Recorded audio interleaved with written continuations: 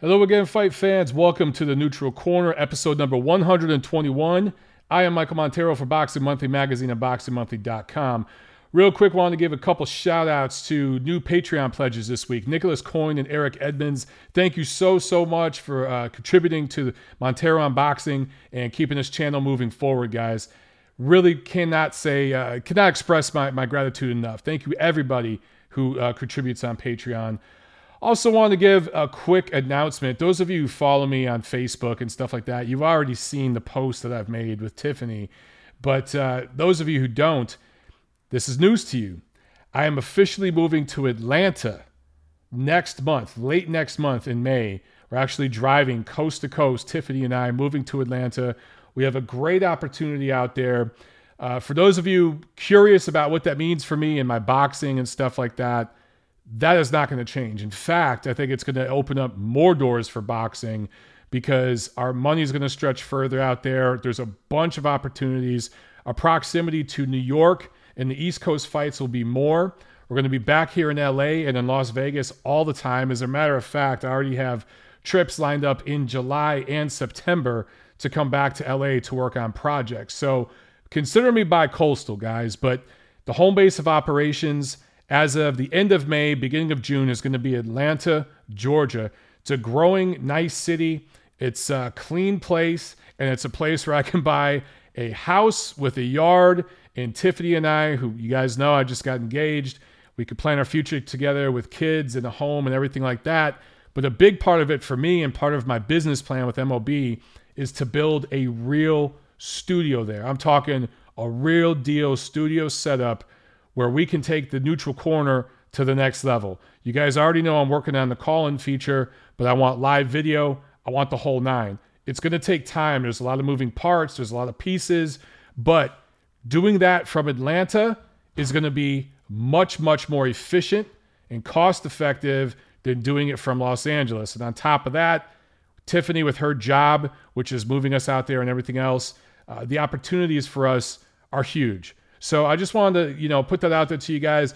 One thing about me, I like sharing my personal life with you guys. It's just, I don't know. It's important. I feel like we're all boxing family, and I just like to tell you guys what's going on in my life. So any questions you have, drop a comment below. I'll answer them to the best that I can right now, but let's get on to news and notes. All right, so a lot of news and notes to cover, right? But first and foremost, I want to address this situation between Anthony Joshua and Deontay Wilder.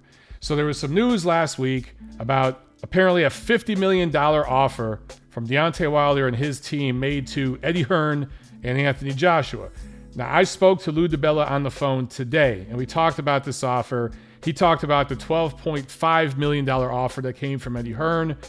Guys, without going into a bunch of detail and wasting an hour of your time, as I've said before, and I will continue to say, this is all bullshit.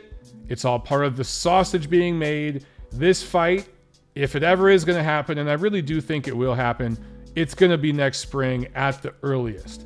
Until then, all these back and forth negotiations, it's just part of it. It's just the posturing to push the fight. Now, is it Team Wilder that's postponing the fight and pushing the fight? No, it's Team Joshua. It's the same situation with Canelo and Golovkin. If you think back, it was Triple G that was chasing Canelo, right? Canelo was the A side. They were the money guy. They still are. But they took their time with that promotion. They wanted to line things up and do it their way by their rules. And we're seeing the same damn thing with Joshua and Wilder. Now, do I love it? Is that what I prefer? No, but that's boxing business. That's how this happens. Anthony Joshua and Eddie Hearn, they are the A side. They can do fights fighting Carlos Takam, guys like that, and do 70, 80,000 people, the crowds. They could do massive TV numbers over there in the UK, massive pay-per-view numbers. Why would you rush into the biggest fight in the sport with Deontay Wilder when you don't need to? Again, I'm talking from their perspective. I'm not talking from a fan's perspective. I'm just telling you guys the way this shit goes. If you're Team Wilder, there is no bigger fight. You cannot get anywhere near the amount of money that you can get for Anthony Joshua. So yes, they're ready for that fight right now. And I genuinely believe Lou DiBella and Deontay Wilder, Shelly Finkel, they want that fight now. They would do it this year if they could. Although, the fight with Dominic Breazeale is already lined up for later this summer. Dominic Breazeale, that's who they're going to fight. On the other side, Anthony Joshua is going to fight Jarrell Big Baby Miller to build up the profile in America. Guys, it's a plan. It's a 12-month plan. Just chill out. Look, if you enjoy talking for hours on these Google chats and stuff, I've seen some videos on YouTube that have spent weeks talking about these back and forth negotiations like it's a real thing. If that's entertainment to you and that's what you enjoy doing, good for you. I'm not going to knock that. But I don't want to waste your time on this channel. I only talk about stuff if it's legitimate. And right now, any negotiations between Joshua and Wilder are pure 100% USRDA bullshit. Fight will happen next year, okay? Now, let's talk about something that matters.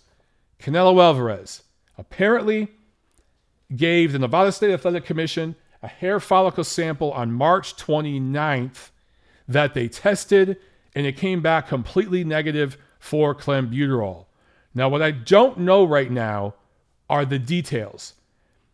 I am currently working on a piece for Ring Magazine that Doug Fisher wants me to put together about this case, about the whole Canelo clenbuterol scandal, how, if at all, it has changed the landscape of anti-doping in boxing. So this week alone, I've got interviews set up with Tom Loeffler. I just talked to Lou DiBella today.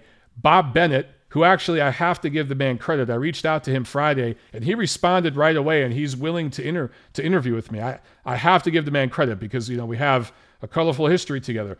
Mauricio Suleiman, another guy I got to give a ton of credit to, who I reached out to Friday. Actually, him and Nancy Rodriguez, who works with the BC, they reached out to me Friday to answer some of the questions and some of my criticisms that I've had on Twitter and here on this channel. So I got to give them credit. I've been talking with them about this case. Also, Margaret Goodman of VADA. And who am I forgetting? I'm trying to reach out to Eric Gomez of Golden Boy Promotions, yet to hear something back from him. Anyway, I've been interviewing all those people this week, and I've started talking with them Friday, some of them, to get some more information about this hair follicle sample. Here's what I want to know. How is it collected? Did Canelo come to Vegas? Did a commission official cut the hair off his body? Or was it an official from the lab in Salt Lake City? Did they come to Vegas and collect the sample? Or was it given to them by somebody at Golden Boy Promotions? Did somebody witness it being cut off of Canelo? What was the chain of custody of the hair follicle sample? If indeed somebody right there in Vegas cut it off of Canelo's body, did it go, what was the chain of custody between that person and the lab in Salt Lake City that processed it? These are the kinds of questions I'm asking. I'm trying to get to the bottom of it. As soon as I get information, I might not be able to give it to you guys right away because I'm going to have to save some of it for that piece in Ring Magazine. It will be exclusive to Ring. But once that is released and I get the okay from Doug Fisher, the editor, I will let you guys know what I know here on this channel. And believe me, the information you're going to get from me is going to be exclusive and better information than you're getting anywhere else because I'm talking to all of the people that freaking matter in this case. Okay? So, all I'm going to say right now is this much. For Canelo, if it is legitimate and literally somebody at Nevada, the commission there, or somebody at the lab took the hair off of him physically and processed it. The chain of custody is all accounted for. It was all signed off. It's all legit. And that hair follicle sample came back negative. It adds a ton of credibility to the contaminated meat reasoning that he gave for the positive clenbuterol samples when he gave a urine test on February 17th and 20th. A lot of you guys have asked on Twitter, well, how could urine samples have a trace of clenbuterol and hair follicle sample have none? Because drugs excrete differently and break down differently in different body tissues. Different drugs will break down and excrete at different rates in urine versus blood versus hair. Completely different. So you're getting different tests on different body parts or substances of the body that show you different things. Okay. It's like I guess the only analogy I could give is an MRI, a CT scan, and an X-ray can all be used. If you have an injury, if you have a hurt shoulder or you have back problems and you go to the doctor, you have a hip problem, they might do an X-ray. It might not give them enough. They might do a CT scan. Then they do an MRI or whatever order. Those are 3 different tests that show them 3 different things. That's what I'm talking about here, guys. So the fact that this test came back completely negative, that can happen with a urine test having a positive, even if it's trace elements, a positive amount of a drug. That's very scientifically possible. One of the names I forgot to mention earlier, I've been talking to Victor Conti. I'm going to talk more to him this week. I'm going to interview him about this case. I'm going to see him at the fights Friday and Saturday, talk to him in person, and we'll talk about the science behind this. And if you guys follow him on Twitter, he's been tweeting a lot of stuff out about this hair follicle sample. It was the best thing Team Canelo could have done in this case. I'll say this much, though, and this is something I really want to talk to Eric Gomez about. Why wasn't it mentioned during the April 3rd press conference Golden Boy Promotions had to announce Canelo was withdrawing from the rematch with Golovkin May 5th? Why did they not discuss it then? Was it kept confidential as part of Nevada State Athletic Commission's investigation? Was there some kind of legal protocol and that's why they had to keep it quiet? Is it because the test results had not come back yet? That's what I want to know, because apparently that sample was taken days before that press conference, and for them to not mention it there seems strange to me. So I want to know more about that. Okay, we'll talk more about this, guys. Obviously, it's an ongoing thing. But let me talk about some fights coming together. Jaime Mangua is stepping in for Liam Smith, who withdrew due to illness, to face Saddam Ali for his WBO junior middleweight title, on May 12th. Jaime Mangua was supposed to fight, well, it was in the talks to possibly fight Gennady Golovkin May 5th, but ultimately they decided he wasn't ready, and he wasn't ready. Not at all ready for that type of fight. I like this fight between him and Saddam Ali. If he is who we think he is, and he looks like he could be the goods, he should show us something against Ali. Ali is more experienced. He's coming off that fight with Miguel Cotto where he won that title. He should start off fast in this fight and be ahead halfway through.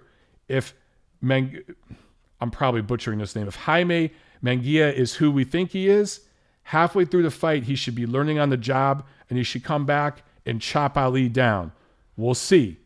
I think there's a very, very good possibility, but I want to look more into that fight before I give an official prediction. Also, a fight that came together for June 8th, Diego De La Hoya will be headlining another Golden Boy Promotions on ESPN card the same weekend of the International Boxing Hall of Fame induction ceremonies up in Canastota, New York. And in this last class has Vitaly Klitschko, Eric Morales, and Winky Wright. That's a hell of a class, man. So that should be fun. Errol Spence, Carlos Ocampo is finally officially announced for June 16th in Dallas. I think it's great that Spence is taking care of his mandatory in Dallas. He should be building up a brand there. I've been saying that for a while now. Also, by now you've heard Roman Chocolatito Gonzalez is out of the card, the Triple G Martirosyan card, this Saturday due to visa issues. So that's it with news and notes this week, guys. Let's get into the review of what took place last week. Saturday, April 28th in Offenburg, Germany, Arthur Abraham wins a split decision over Patrick Nielsen. Look, for Abraham, split decision over a Danish journeyman, right? And this was coming off of his shutout loss to Chris Eubank last July. We all saw how Chris Eubank looked against George Groves in his last fight. So I think, needless to say, Arthur Abraham, time is there, dude. It's time to hang him up. In his prime, Arthur Abraham was a dangerous fighter because he could really, really punch. I just always felt he was a little overrated, even at middleweight. He was very dangerous because he was a big puncher there. But he always had that, puncher's chance and everything. I just always thought he was a bit overrated. Some people really felt he was this elite level, pound for pound level fighter, and I thought he was a notch below that. But he's carved out a very, very good career for himself. You know, he's won titles, he's made a lot of money, he's done well for himself. But at this stage, if you're getting a split decision over Patrick Nielsen, you're getting shut out by Chris Eubank Jr., who has the boxing fundamentals of a corpse, I think that, you know, you need to think about hanging him up, dude. All right, here in America, we had a few cards going on. At the Don Haskins Convention Center in El Paso, Texas, it was PBC on Fox. Erickson Lubin gets back in the ring and back in the win column, gets a TKO 4 win. Claudio Moreira scores a KO 1 over Jorge Lara in a bit of an upset. The Dominican Moreira was coming off a KO 7 loss in his last fight, which was last September. For Lara, the Mexican fighter, this was his first professional loss. So a bit of an upset in that opener, especially a KO 1. Nobody saw that coming. Anthony Durrell scores a unanimous decision win over Abraham Hahn, who is a local fighter from there in Texas. Dropped Hahn in the first round, pretty much won every round of this fight. And now Durrell is 5-0 since his majority decision loss to Badu Jack back in 2015, his only loss. So, you know, he's still a very, very serviceable fighter in a super middleweight division. Josecito Lopez scores a unanimous decision win over Miguel Cruz in a 10-rounder in the main event. Lopez is now 3-0 since his TKO 6 loss to Andre Berto back in the beginning of 2015, one of the first PBC cards. It was here in California in the Inland Empire, about an hour or so east of Los Angeles. I was ringside for that one. I remember that. One of the first shows PBC had, man. It's crazy to think that 3 years has flown by like that. Time flies when you're having fun. All right, Barclays Center in Brooklyn, a matchroom card on HBO. Katie Taylor, let's talk female boxing real quick here, wins a unanimous decision over an Argentinian fighter, Victoria Bustos, to unify lightweight titles. And for Taylor, so early in her career, she's now 9-0, to already unify titles. She's absolutely on the fast track, and she's on the way to being the biggest female attraction in boxing, and likely the biggest female attraction in fight sports. Now that Ronda Rousey, you know, that bubble was burst and that ship has sailed, and with all the troubles UFC has been having the last year or so anyway, Katie Taylor is really, really lined up to become the next female fight sports star. Now, do I think she's going to be anywhere near the crossover Ronda Rousey was? No. The demographics in boxing are different. You can't fool people as easy. So she's not going to be that kind of star. But back in her homeland, man, she's already a name. And again, she's already unified titles now, less than 10 fights in. And HBO Boxing showed highlights of her fight during their broadcast. That never happens. They do not show female boxing on HBO. And they were very complimentary of her. You know, they gave her a lot of compliments. Here's the thing, though, with this fight. Bustos had a title, the Argentinian fighter, but she had never fought outside Argentina. She had 4 losses coming in. So, yes, unified titles here, good for her, but there's no real challenge or names for Katie Taylor right now in the division. If I'm Eddie Hearn, I'm just going to keep her busy, keep collecting titles, go the Gennady Golovkin route, and just stay busy and grab titles, unify all these titles. At some point, though, if Katie Taylor wants to break out and be like more of a crossover type of star, at least in Europe, broader Europe, I'm talking outside of Ireland, outside the UK, maybe moving up to welterweight and fighting Cecilia Brækhus, who I'll talk about later in this episode. She's the biggest name in female boxing right now, globally, right? Cecilia Brækhus. She's a welterweight. She's a little bigger, naturally stronger, but she's getting old. She's in her late 30s now. Maybe Katie Taylor at some point can think about moving up in weight, challenging her after she cleans out her own division. That could make her a big, big star, okay? Co-main, heavyweights, and I do mean heavyweights. Jarrell Big Baby Miller, all 304.5 pounds of him, wins a unanimous decision over the Frenchman Johann Duhaupas. All right, so he's lined up to fight Anthony Joshua later this fall. That's what we're going to see. We all know it. He's going to talk up a good game. It's going to be a fun promotion. He's a loud talker New Yorker. He's going to get a lot of people in New York to pay attention to this British kid, Anthony Joshua. He's going to get a lot of mainstream sports fans who just happen to catch the promotion somehow to take a look. And seeing a big 300-pound trash-talking fat ass crumble to the canvas off a straight right hand from Anthony Joshua is going to be a spectacle, especially after months and months of talking shit and pissing Joshua off. I think it's a great way for Eddie Hearn to introduce Anthony Joshua to the American fight fans, right? One thing about AJ, he's had some fights on American TV. They've all been same day, or either tape delay, or when they're live from the UK, it's in the afternoon here.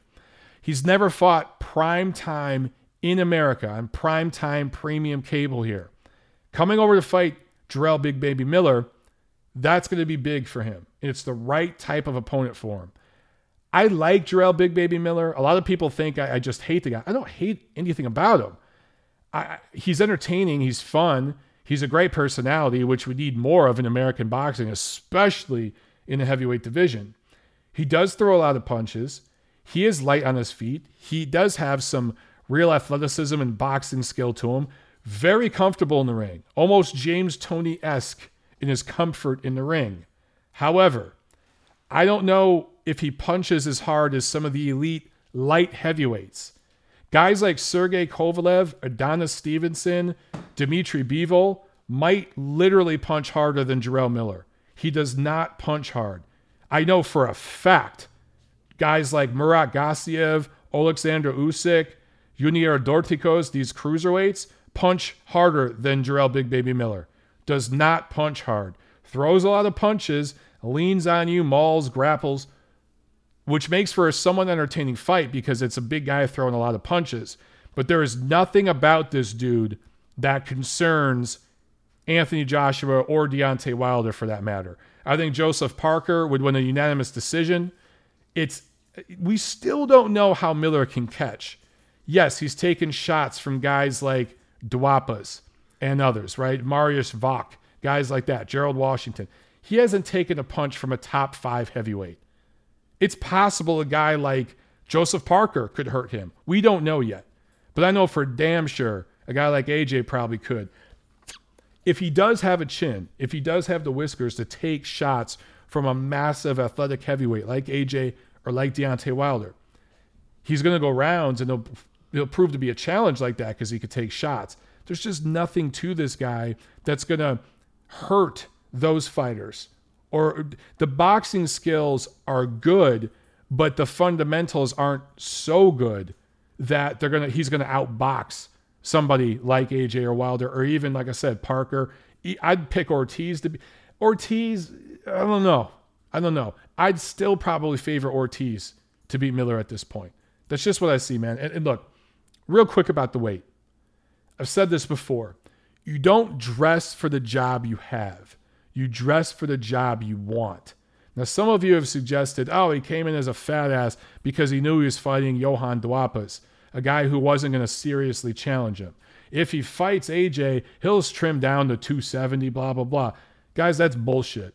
If you're trying to make this fight the fight of your life against AJ, and you're trying to get fans excited, you dress for that fight. You prepare for that fight. You weigh 270 now to get people impressed, to get people talking. You don't show up 20-some pounds heavier than your last damn fight, which wasn't very good. So I just, look, it's going to be fun watching Jarrell Miller until he gets knocked the F out against AJ this fall. I'm curious to see what he does after that. Will he come back after that? Will he keep on challenging? Will he become a Bryant Jennings type of heavyweight?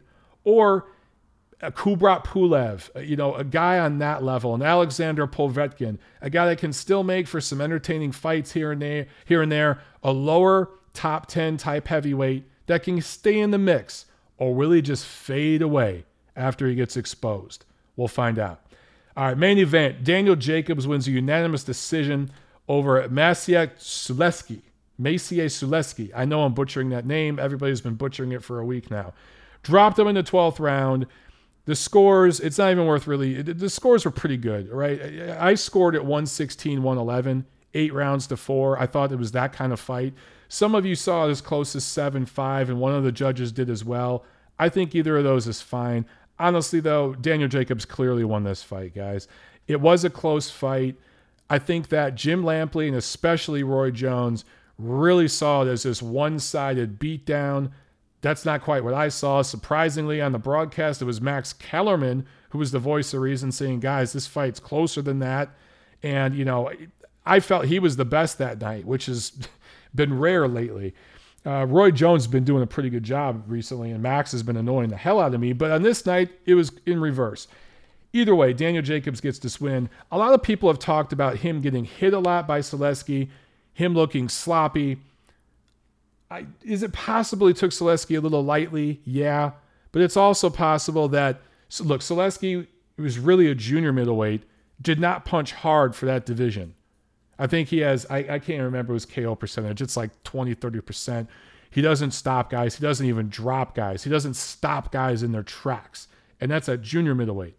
So at middleweight, he wasn't going to hurt Jacobs. And I just think Jacobs didn't respect the guy's power and got a little bit lazy and tried to be entertaining in there at times. And so he ate punches that he wouldn't eat against Gennady Golovkin. Because I know the first thing everyone said on Twitter is, oh, if that was Gennady Golovkin landing those punches, this shit would be over. Well, yeah, no shit. But Jacobs obviously wouldn't fight the same way against Golovkin or Canelo or even Billy Joe Saunders and guys like that, or Charlo, whoever, as he would fight against Selesky. For Selesky, he showed some craft and athleticism and skills. He needs to drop 6 pounds and fight at junior middleweight. He could win a title there. Even though he doesn't punch very hard, think of this guy as sort of, I'm not comparing him exactly, but sort of an Eastern European Slavic version of Paulie Malignaggi, where he doesn't punch very hard, but he does have hand speed and athleticism, and that might be enough to get him over against some guys in that division and possibly win a title. I mean, think about Selesky fighting a guy like Saddam Ali right now. I think he could probably beat Saddam Ali. I'm not saying he would, but I'm saying he could. Those two guys fighting in New York, should Selesky be... should he be successful in his first title defense that I talked about that's coming up in May? That would be a fun fight.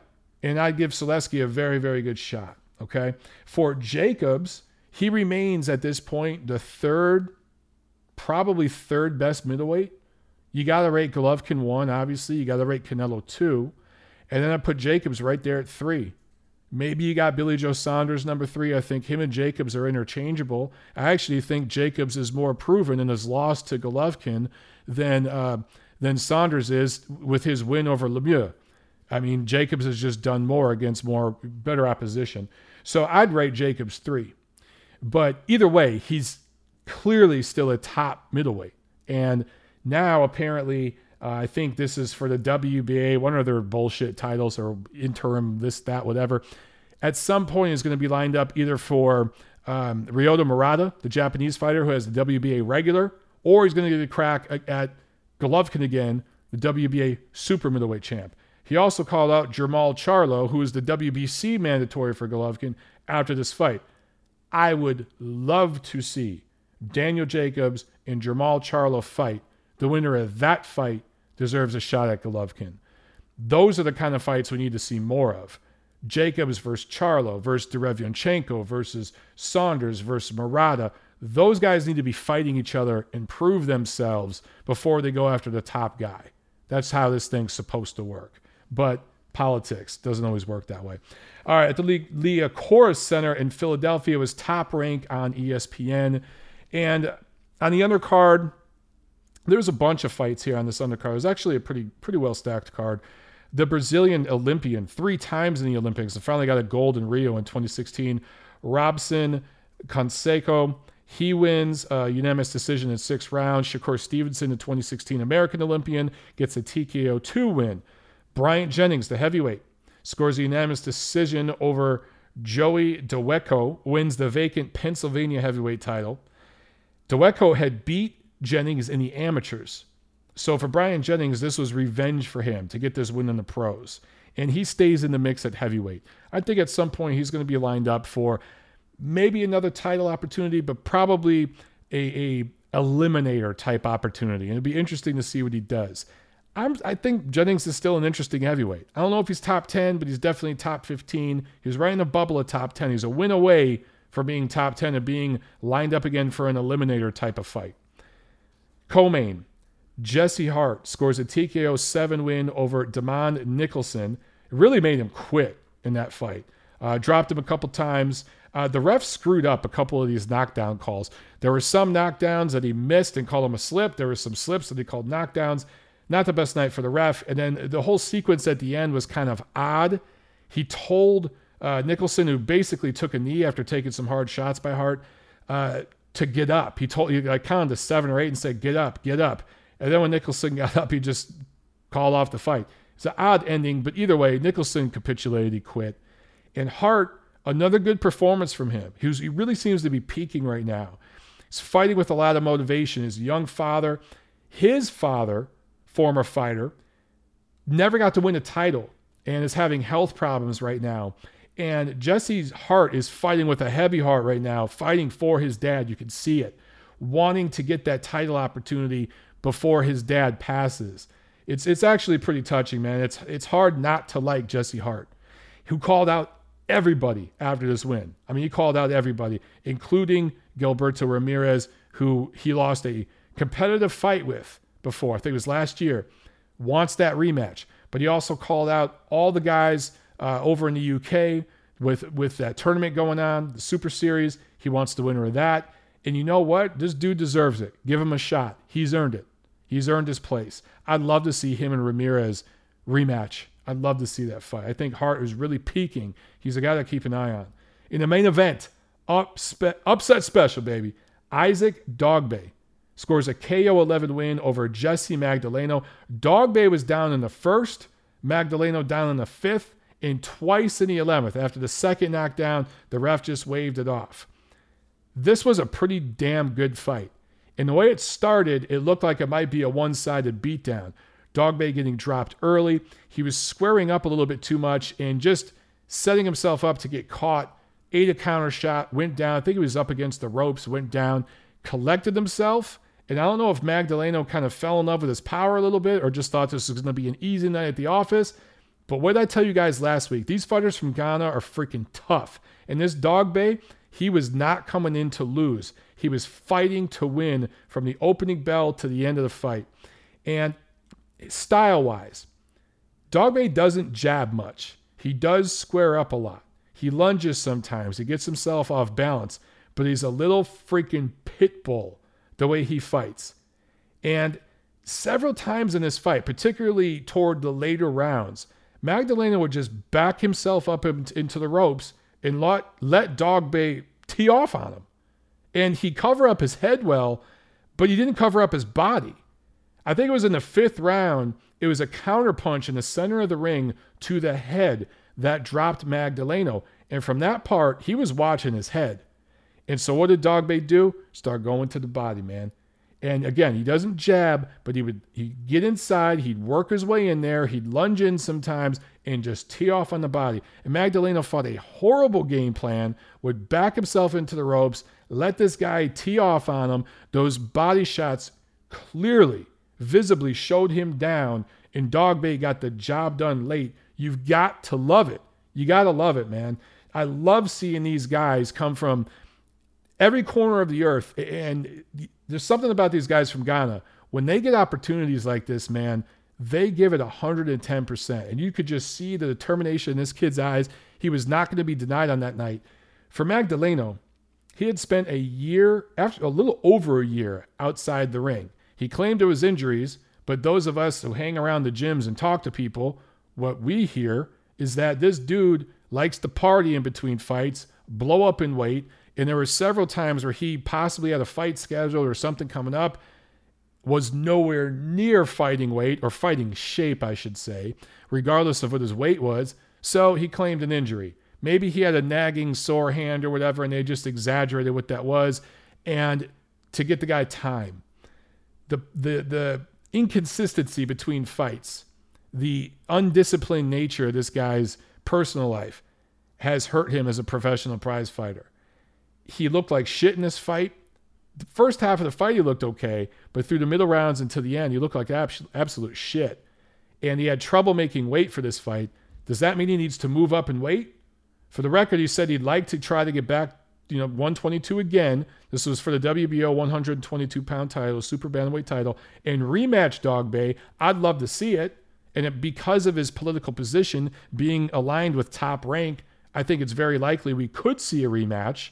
If he could get his ass in shape and stay in shape consistently and be at 122 and make that weight comfortably, he should beat Isaac Dogboe. Magdaleno hits harder. He has much better skills. He's a better athlete. He should win that fight. But because of his inconsistency, I don't even know if the dude can make 122 comfortably anymore. He might have to move up to 26, which is a more loaded division. He's going to have less power there. There's guys up there that can match his skill set. I don't know what to think about Magdaleno going forward, man. I don't know what to think. For Dogboe, tiny little dude, fights like a pit bull. It's going to be fun watching this guy. Do I see a long-lasting career there because of his style? No. I think he's going to have a short title reign. It's going to fade out, but it's going to be a lot of fun while it lasts. All right, guys, so that's what took place last week. Let's preview what's coming up this week. This Wednesday, May 2nd, in Thailand, it is the new TBE. Shiaphone Moonsri, a Thai fighter, defending his WBC minimum weight title for the 9th time. This dude's record is 49-0 with 17 knockouts. This is the real TBE, ladies and gentlemen. If he wins this fight, he is Floyd Mayweather with a Thai name. Let's see if he can do this. TBE, y'all. TBE. I think he can do it. Friday, May 4th at the StubHub Center. It's another Golden Boy Promotions card on ESPN2 and ESPN3.com. Those of you in the Southern California, Los Angeles area, I will see you there. I will be there covering this one. Golden Boy just emailed me earlier today saying that I'm good to go. And I didn't know if they'd want me there because I know I'm not their favorite person right now, but I will be there covering this one. So I'll see you guys there. If you see me, run into me, say hi. We'll have a beer and we'll talk some boxing. But on this card, Gary Spike O'Sullivan is fighting Berlin Abreu. If you haven't heard of Berlin Abreu, don't worry, I haven't either, and I do this for a living. Spike O'Sullivan was in talks to fight Gennady Golovkin May 5th, but when that went from pay-per-view to regular HBO, it changed the financial landscape of the deal. It changed his potential purse, and he didn't think it was worth the amount of money he was going to get to take that beatdown against Golovkin. So he took a significantly less amount of money from that deal, right? You're talking a fraction of the original fraction of the deal he was offered to fight this guy. So he's making a hell of a lot less money, but he's going to win. So I guess, and he's getting to fight a day before Golovkin fights. So he's still using his name to promote himself a little bit. And he's making 5 figures instead of 6 figures, but hey, he's making a little bit of money in the process. I talked about Spike turning down that fight, and I get it. I get why he would turn down that fight. I get why strategically he'd do this and maybe line himself up for a fight with Golovkin, or maybe it's Jacobs. I don't know. Maybe it's somebody else in the middleweight division that has been on HBO recently. It makes sense for him. Stay in the win column, make a little bit of cash, call some people out after this fight to see what you can work yourself into later this fall. Abreu is a Puerto Rican based out of the Dominican Republic. So he's born in Puerto Rico, but lives in the Dominican Republic. He's fought absolutely nobody. In fact, he's only fought one 10-rounder. I don't even think he's fought any 8-rounders. He jumped from 6-rounders to 10-rounders in his last fight, which he barely won. I think he won by split decision or something. In the main event, Ryan King Rai Garcia is fighting Jason Velez. Garcia, who is so sexy, is coming off his KO1 win in March, that big knockout win on ESPN. And Jason Velez, quality Puerto Rican fighter, been in with some really good fighters. He's won some, he's lost some. I want to say he's lost 3 or 4 pro fights, but only against, really good opposition. He's never been stopped.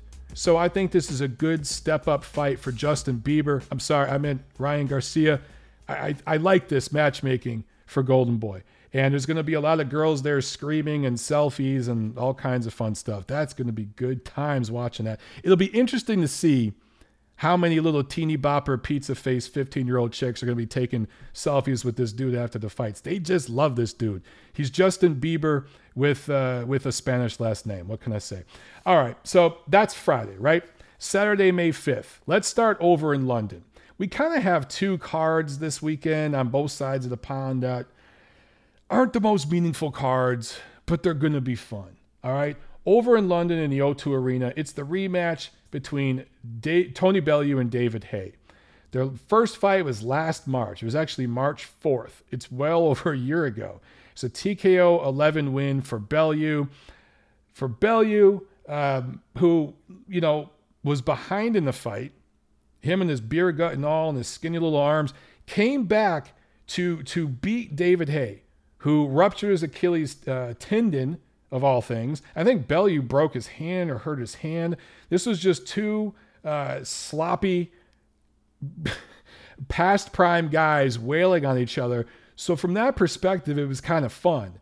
And Haye redeemed himself a little bit after being exposed as a complete fraud against Vladimir Klitschko and having, blaming it all on his pinky toe. I guess if your pinky toe is bruised, you turn into a little bitch and you don't fight. I don't know. He redeemed himself in this fight because he had an actual injury. He ruptured his Achilles tendon, his Achilles heel, and he fought and showed a lot of determination and bravery. So I give him full credit for that. It made for an entertaining fight. But do we need to see it again? Was there anything there that made you say, man, I need to see that shit again? That was elite level martial arts right there. I got to see that again. That was boxing at the highest level. No. Bellew's turning 36 this year. Haye's turning 38 this year. But let's face it, they're both names in the UK.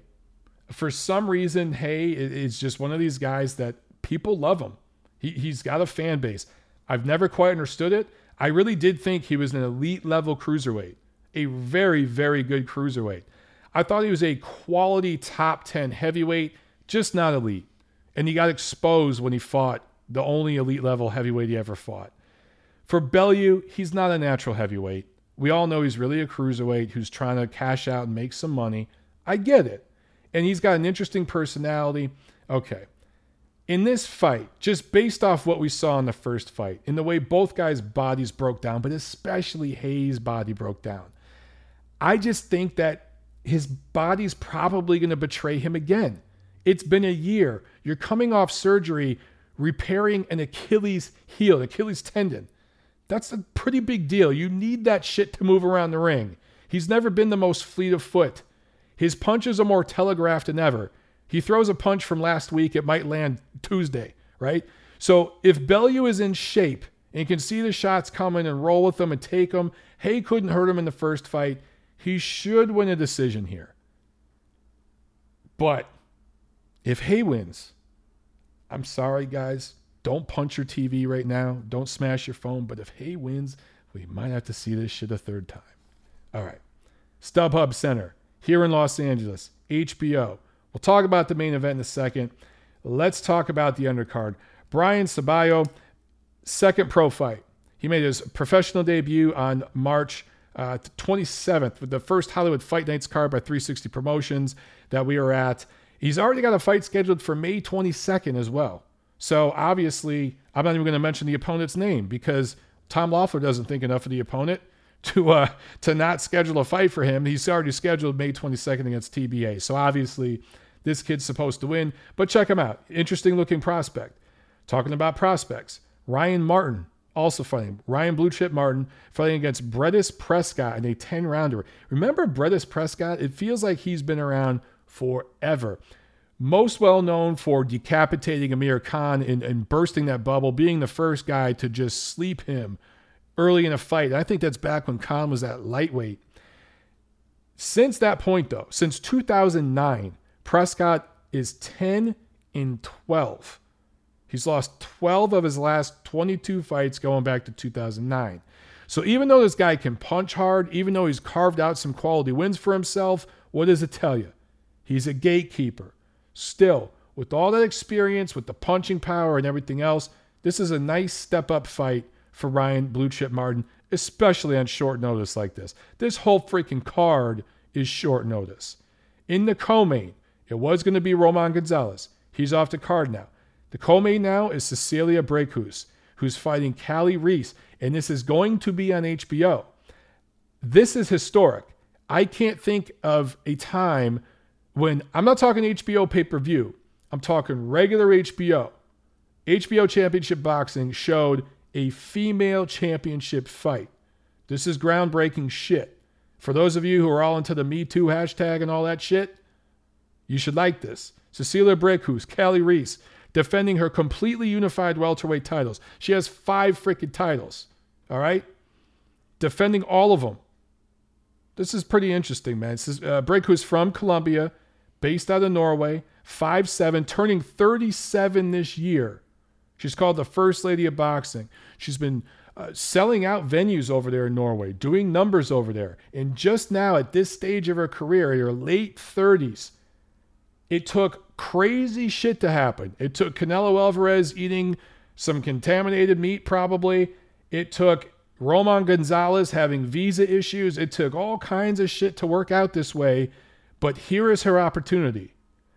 My one beef with Brækhus and a lot of these female fighters, they don't punch hard. They don't get knockouts. I would love to see Brækhus somehow make a statement and knock Callie Reese out. I don't think that's what's going to happen. I think we're going to see 2 girls slapping each other for 12 rounds. But that would be a huge freaking statement, to make a big, big statement like that on HBO. And I talked about Katie Taylor before, right? They showed her highlights last week. I know it sounds crazy right now because they're 12 pounds apart, but considering the age difference, considering that the size difference isn't that much, don't call me crazy if I tell you that we might get a Cecilia Brækhus, Katie Taylor fight at some point, and HBO might be a part of it. I'm just putting it out there, guys. It could happen. All right, main event. Gennady Golovkin going up against Vanes Martirosyan. This is the 19th defense of Golovkin's WBA middleweight title that he won in 2010, the 5th defense of his IBF title, the 3rd defense of his WBC title. Martirosyan, I know he looks like he's 48. He's turning 32 this year. He's still a pretty young guy. He went pro early. He's been boxing pretty much since he was in diapers. So although he looks older and it feels like he's been around forever, he went pro in 2005, a year before Golovkin did, right? So he was much, much younger when he went pro, because Golovkin is turning, 36 this year? 36, 37, somewhere in there. So Martirosyan is the younger guy. He's 36, 3-1. He's lost, but all but one of the losses were close, controversial maybe, definitely competitive. There was that one loss to Lara that in their rematch, I think in 2016, that was pretty clear cut. He lost that fight like 8 rounds to 4. But the other losses were close, and some of them really could have went the other way. Never been stopped. He's 5'11", 70-inch reach. He only fought once in 2016, did not fight at all in 2017. That's not because of him being lazy. It's not because of him being out of shape or not ready. He was begging for fights. He was very unhappy with his management, Al Heyman, in the PBC. And unlike all the other guys in the PBC who are afraid to violate the contracts, when you sign with Al Heyman, there are stipulations in the contract where you cannot badmouth him publicly. You cannot speak bad about Al Heyman or that whole operation publicly. It's part of the contract. Martirosyan said to hell with that, and he started publicly bashing Heyman, the PBC, his management, because he wasn't getting a fight. They punished him by not giving him a damn fight. So he eventually walked away. He got out of the contract. The only person that wanted to sign him and give him a favorable deal was Don King. Believe it or not, Don King is still alive. It's false that he's a hologram. He's still alive and he's human, and he's still promoting some people. And Martirosyan might be the last guy he's promoting. I don't know. But now he's with Don King, and he came cheap for this fight last minute. He's Armenian. He's from Glendale. He's fought out of the LA gyms forever. He's very well known from LA to the gyms up in the Bay Area here in California there's going to be a ton of people in the crowd supporting Vanes Martirosyan this Saturday. And not just fans, but what I call gym people, guys he's sparred with, trainers, nutrition people, guys like that are going to be there supporting him. So there's going to be a cheering section for him.